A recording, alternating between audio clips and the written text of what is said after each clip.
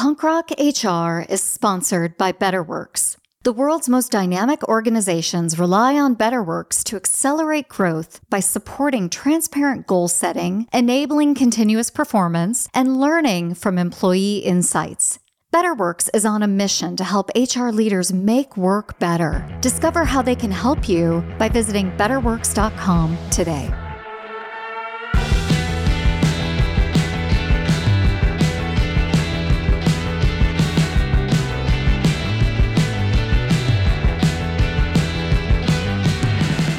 Hey everybody, I'm Lori Rudiman. Welcome back to Punk Rock HR.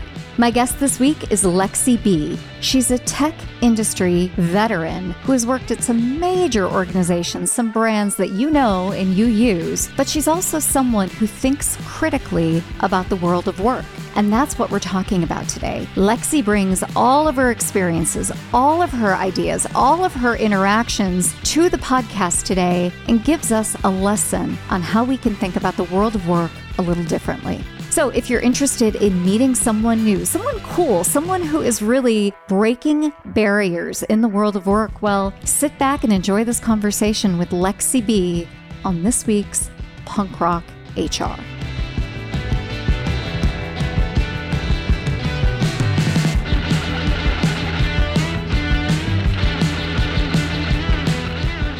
Hey, Lexi, welcome to the podcast.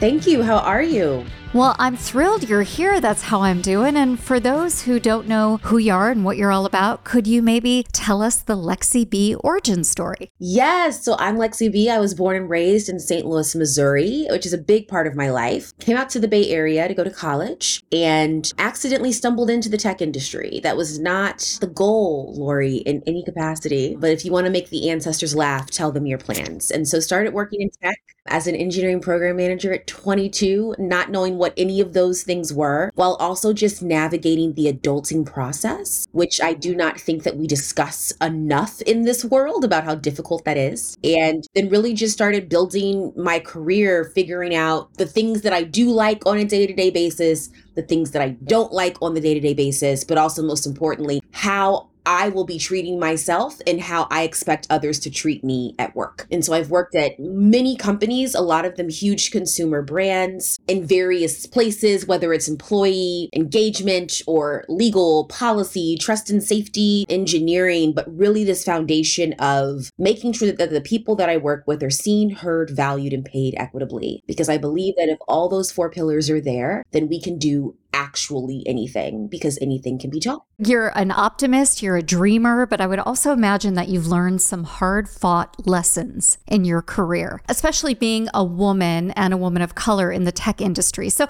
wait, before I give those labels to you, how do you identify yourself? I identify myself as a Black woman whose roots are based in the American South. My ancestors were enslaved West African bodies that came over to the United States. And I say that so honestly and so militantly because first and foremost, Black is not a monolith. And especially in the United States, I think that many times people assume that we are. My husband is Nigerian, so he and I have a different perspective and angle of what Blackness is and how it relates to society, which is a beautiful thing. So that's how I identify myself. Well, and also being a woman isn't a monolith either. I mean, it's not like a statement that applies the same way to everybody who identifies as a woman. And I think that's just also an interesting perspective that you bring. You work at this intersection and you work in the tech industry. And if I may just reveal what's on your LinkedIn profile, you have worked for one of the most controversial tech companies in the past 25 years. You worked at Twitter. So, that's right at the intersection of a hotbed of topics around identity, race, gender, sex, national origin, right? Religion. All of this is being discussed in Twitter, outside of Twitter, but Twitter's at the ecosystem of that right now.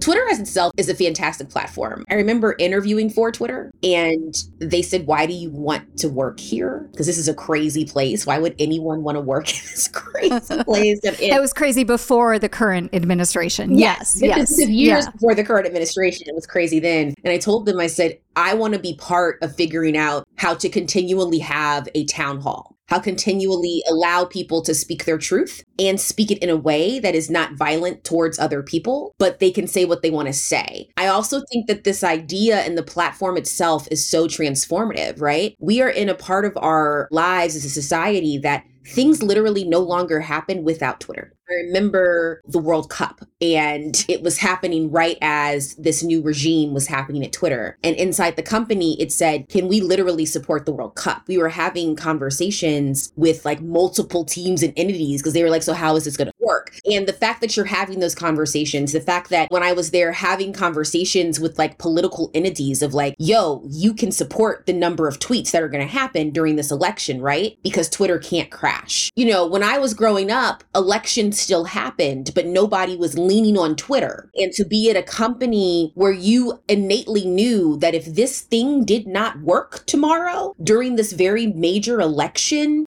political election for ABC company, it could actually have huge negative consequences to the fairness of that election. And that is wild and crazy and so fascinating at the same time. Yeah, I mean, you have really seen a lot in your esteemed career. And I find that interesting because now one of the ways that you identify yourself is as a freedom fighter. So can you tell me what that is? What does that mean to you? I can also give you some background to that. You know, when I joined the tech industry, and just to reiterate, tech is all that I know. So when I literally was 22, 3 weeks out of undergrad, just joining a job. Yeah. Wait, what'd you study in undergrad? I was a communications and Spanish major. Of course you were. Did you like theater as well? Because that's perfect for the tech industry as well. So I did a lot of theater growing up, actually. I did a lot of musical theater growing up. And it's funny to me how my musical theater background definitely directly helps me more at work than sometimes my Spanish degree. I believe that.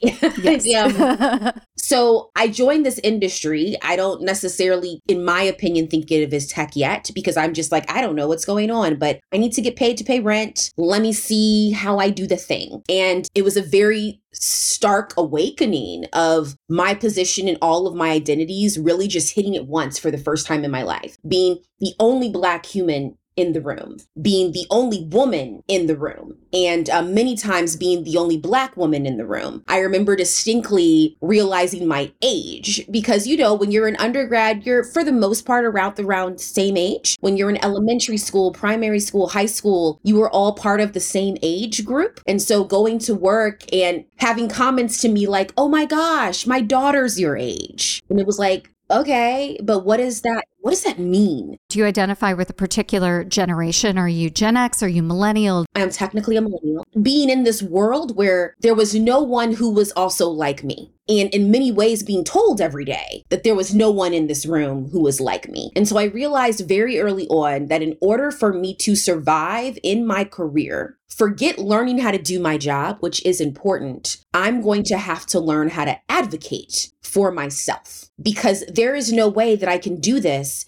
and actually learn how to do my job, but not advocate for myself without either A, getting fired because people will change the narrative that is not true, or B, myself just burning out and having a mental breakdown because I feel like no one hears me. So I just started screaming. I mean, screaming is the right thing to do. And you're also doing it early in your career in the absence of like really helpful LinkedIn learning courses or, you know, online training or people coming in and really doing some great training through, you know, the diversity department, right? So none of that existed when you emerged into the workforce. So you were really a trailblazer in doing this. So how does that move from kind of being a trailblazer to being a freedom fighter? What happened was I started doing things that I thought would help me. And my grandmother used to always say, a hit dog will holler. And so I was hollering at work, Lori, and probably not the best way to handle things, but I was just trying to be heard. And then I would find people who wanted to mentor me and say, I hear you. You got to stop screaming this way. This is how you strategically scream. And then what I did, I'll never forget, I was at my first company and I went to the head of engineering one day who happened to work down the hall from me, who barely knew who I was. And I said, I want $10,000 to build a new college grad program so all of us new college grads can meet each other. And he said, why is that important? And I told him, I said, I'm tired of being in rooms and thinking that I'm the youngest person by a generation who works at this company. And I'm aware that I'm not because I see random people in the hallway that look my age. And then we have this weird like side eye and head nod. Right. That I want you to pay for me to meet them because I can't be safe and seen in this environment if I don't have people that are my age and we can talk about things because we don't know what we're doing. And he wrote the check. And that was the first time that I realized, oh, so freedom fighting is this all encompassing, not only figuring out what I need, but then also requiring people to give it to the masses. And so I started this social new college grad program, and we had a speaker series, and I kept asking for more money. And Lori, they just like magically gave it to me. So it was the first time as well where I realized that closed mouths don't get fed. And more often than not, me asking for $10,000 to,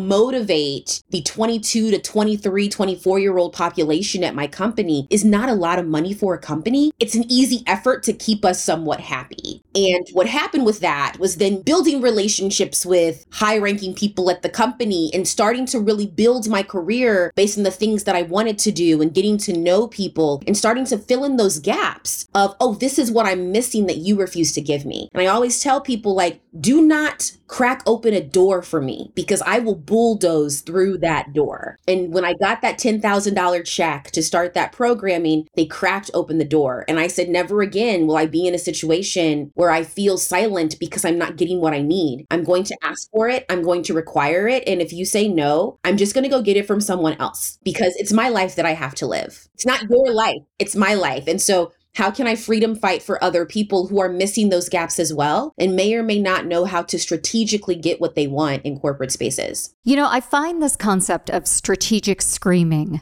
so fascinating because in certain areas, this is going to work, right? You modulate your request, you try to make a business case, but you're still you and you still bring all of that to it. And I think in other situations, you could strategically scream your head off, right? You can mask, you can code switch, you can do all the things you need to do, and you're still not going to make a dent. So how do you fight against that pervasive pushback that a lot of people are feeling? How do you make sure it doesn't erode your sense of worth, your self-esteem? How do you guard against taking it personally? So number one, business is personal because it's about our money. And I always tell people that. I'm like, whoever said business wasn't personal, they lied. Business is intrinsically personal because my bank account is very personal. And I have yet to work for someone, regardless of color, creed, or where they come from, where their bank account is also not personal to them. So business is very personal. I am the kind of person, I've been very fortunate to have a lot of mentors and people in my life that just love on me and give me so much advice. And all of them have always told me, you will know when you're done fighting, when it's not working, because you can go someplace else. And that is very, very big. And that is very hard to understand. And I think that capitalism doesn't want people to know that. But this is a two-way street. And there have been many times in my career where I have fought, I have tried. And the definition of chaos is doing the same thing and assuming you're going to get the same results. And at a certain point in time, in order for you to preserve your worth, right? Because if you continue trying to fight and it has the same result that is oppressing you, at some point you're like, am I crazy? Maybe I'm the wrong one. Yeah, my friend Minda Harts calls that trauma.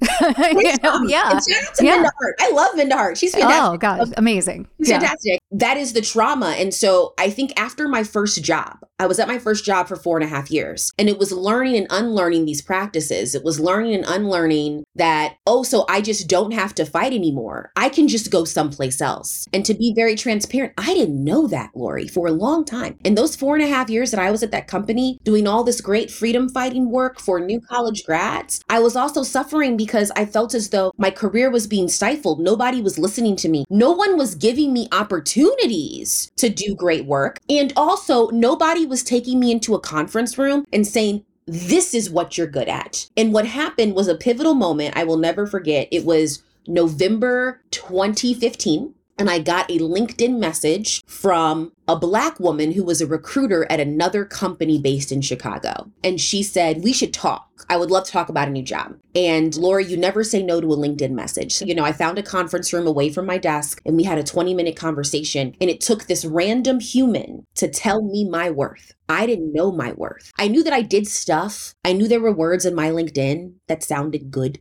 I don't know. But no one ever pieced together those puzzles to say you like to do this. You say you're good at this. If you add those two things together, I think you'd be great at this job. No one did that at my job. And this random woman in Chicago on a phone call for 15 minutes, she did that.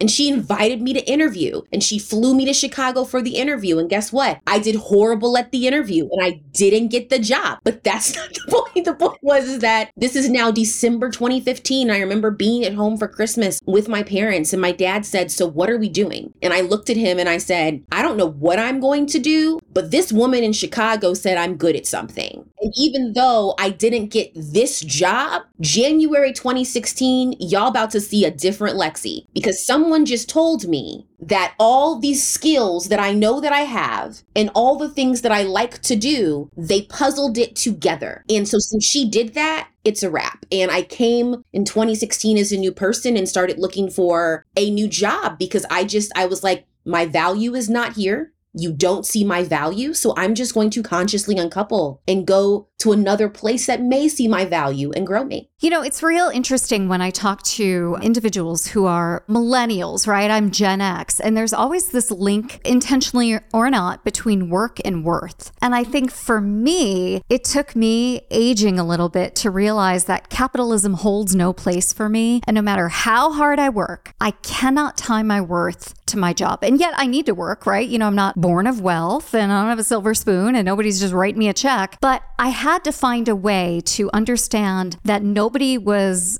going to tell me anything about this world. In fact, they were going to purposely put obstacles in front of me so that they could build up their own bank accounts, right? And they can build up their own self-worth through viewing it through work. And I say this with all the privileges that I have, right? So I just wonder, are we ever going to get to a place where work is going to be this promised land, where we can work at the intersection of purpose and meaning, where we can do great things and still be human? Because I think if that's the place we're trying to go, my God, Lexi, we're never going to get there. We're never going to get there. Capitalism is not going to allow for it. But with all of that being said, what's your take on that? Yeah, capitalism is king. So number one, I am a realistic optimist. Okay.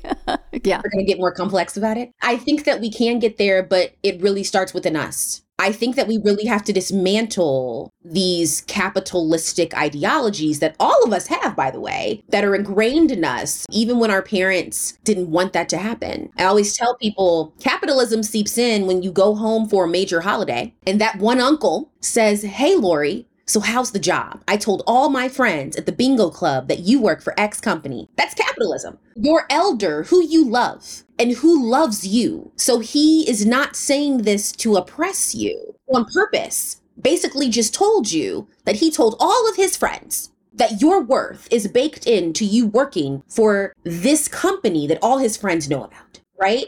And that's how it starts. For us to dismantle that idea, for us to be able to walk around the world and do great work with purpose, everyone has to learn what their worth is, and they have to know how to communicate that. A lot of people that I mentor, I always tell them, you know, most people are not working at these companies because this is their lifelong goal. This is their dream. Most people aren't even dreaming. We have been kidnapped of dreaming from capitalism. What happens when we require people to dream? What happens when we tell adults the same story like we tell 5-year-olds? Like when you have a 5-year-old, like what you want to be when you grow up? And your 5-year-old's like, "I want to be an astronaut, baker, ballerina." And you're like, "Yes." But then when you become 22, if you give the same answer, people look at you like that's not real. But what happens if that can be real? What happens if we start mentoring people and decoupling where they work and how much money they make with what do you want your life to look like? Great. Okay, based on what you want your life to look like, this is how much money it needs to get to that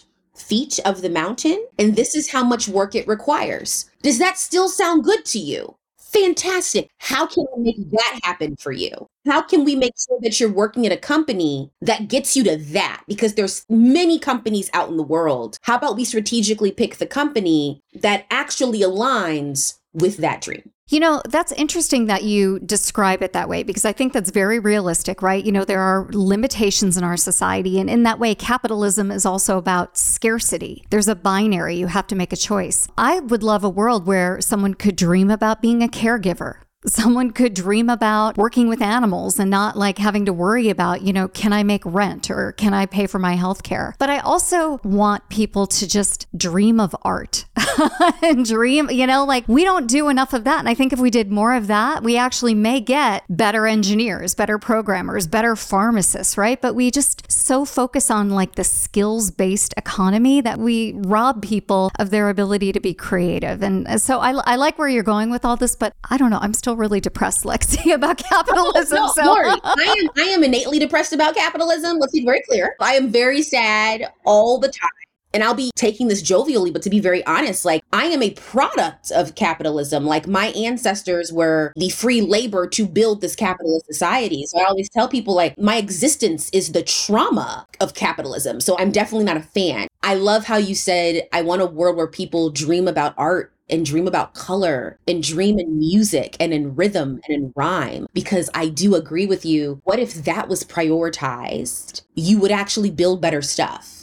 Yeah, 100%. You'd get people who could design, who could think, who can see the forest for the trees, right? You could get all of the things that we're trying to do through teaching to a stinking test, like how our society is structured. So I think we're aligned, and I understand why our dear common friend, Nick Morgan, introduced us. And you've really stressed the importance of people understanding their why and what happens if they don't understand their why. So I'm going to ask you something. Do you know your why right now? I do know my why. I joke with people all the time and I say, my why is to be Black, blessed, lotioned, and left alone. And though it comes off as a jovial thing, it's actually very true. I want to be able to wake up and be able to create because it soothes me. I am a creative person in nature. I want to be able to create things where there's an intersection of literal art and activism. I want to have amazing conversations like this one on a daily basis of why do we act the way that we act and how can we unlearn those things? That's my why. And so what I'm doing currently in my career is I am actively finding places and spaces and managers that I can do that in my day-to-day work while doing my actual deliverables, because the mortgage check is due every first of the month, Lori. Mine is due today. I just wrote that check today. So, it's real. but your dream doesn't sound jovial. It sounds divine. It sounds luscious. It sounds deserved, quite honestly. Like we all deserve that just by being born. This idea that somehow we have to work and prove our worth is so grating and so nauseating to me at this point in my career. So I'm glad we have individuals like you who are out there fighting the good fight, and you currently share your message on LinkedIn in the audio spaces. Tell me more about that. Yes. So I currently have this LinkedIn audio live show that was accidentally concepted. Last year, I was part of the LinkedIn Creators Program, which is a 6-week program where LinkedIn requires you to create intentional content 3 times a week. I never considered myself a content creator. I was always the person that didn't say much and then something hit the news and I was like, oh, we got to talk about this. Like this, right? And then I would just go into my hole and talk to my friends about it. And so when I got into this program and it required me to do this, I started thinking about the kinds of things I want to talk about. Lori, when I look at my career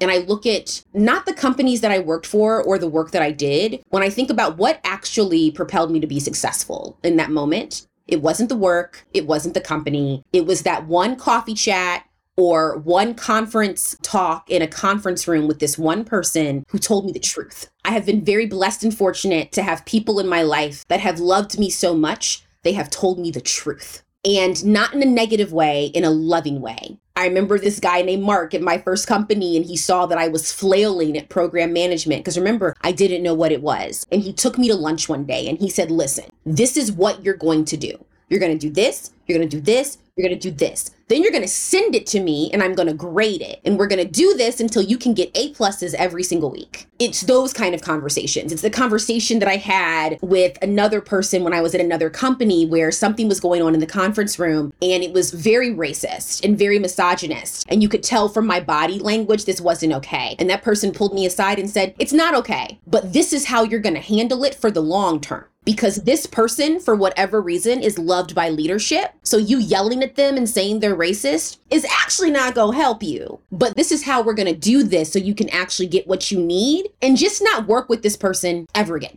And it's those conversations that have actually made me successful. And so I wanted to find a way of how can we take those intimate one-on-ones that I think a lot of people have with their mentors that no one discusses publicly, and how can we make them public? So the live show is that weekly 1 hour with a thought leader or someone who does phenomenal work in their space. We'd love to have you join. And we'll talk about a theme and a lesson that they would talk about with their friends or with their kid or with someone they're close to, but on a public stage. And it's like, let's get to the real. Let's get to the root. What is this lesson? How did you actually learn this lesson? Because we know that you learned it in a probably traumatic, difficult way. And why is this lesson really, really important? How do we humanize the experience of moving up in your career? Well, Lexi, this is absolutely something we will include in the show notes. I'm so excited to share this story and to share your LinkedIn audio conversations with the audience here at Punk Rock HR. And I'm just so grateful to Nick Morgan that he's like, you know who you need to have on your podcast? You need to have Lexi B. And dang it, he is absolutely right. So thanks again for joining us today on the show. Thank you.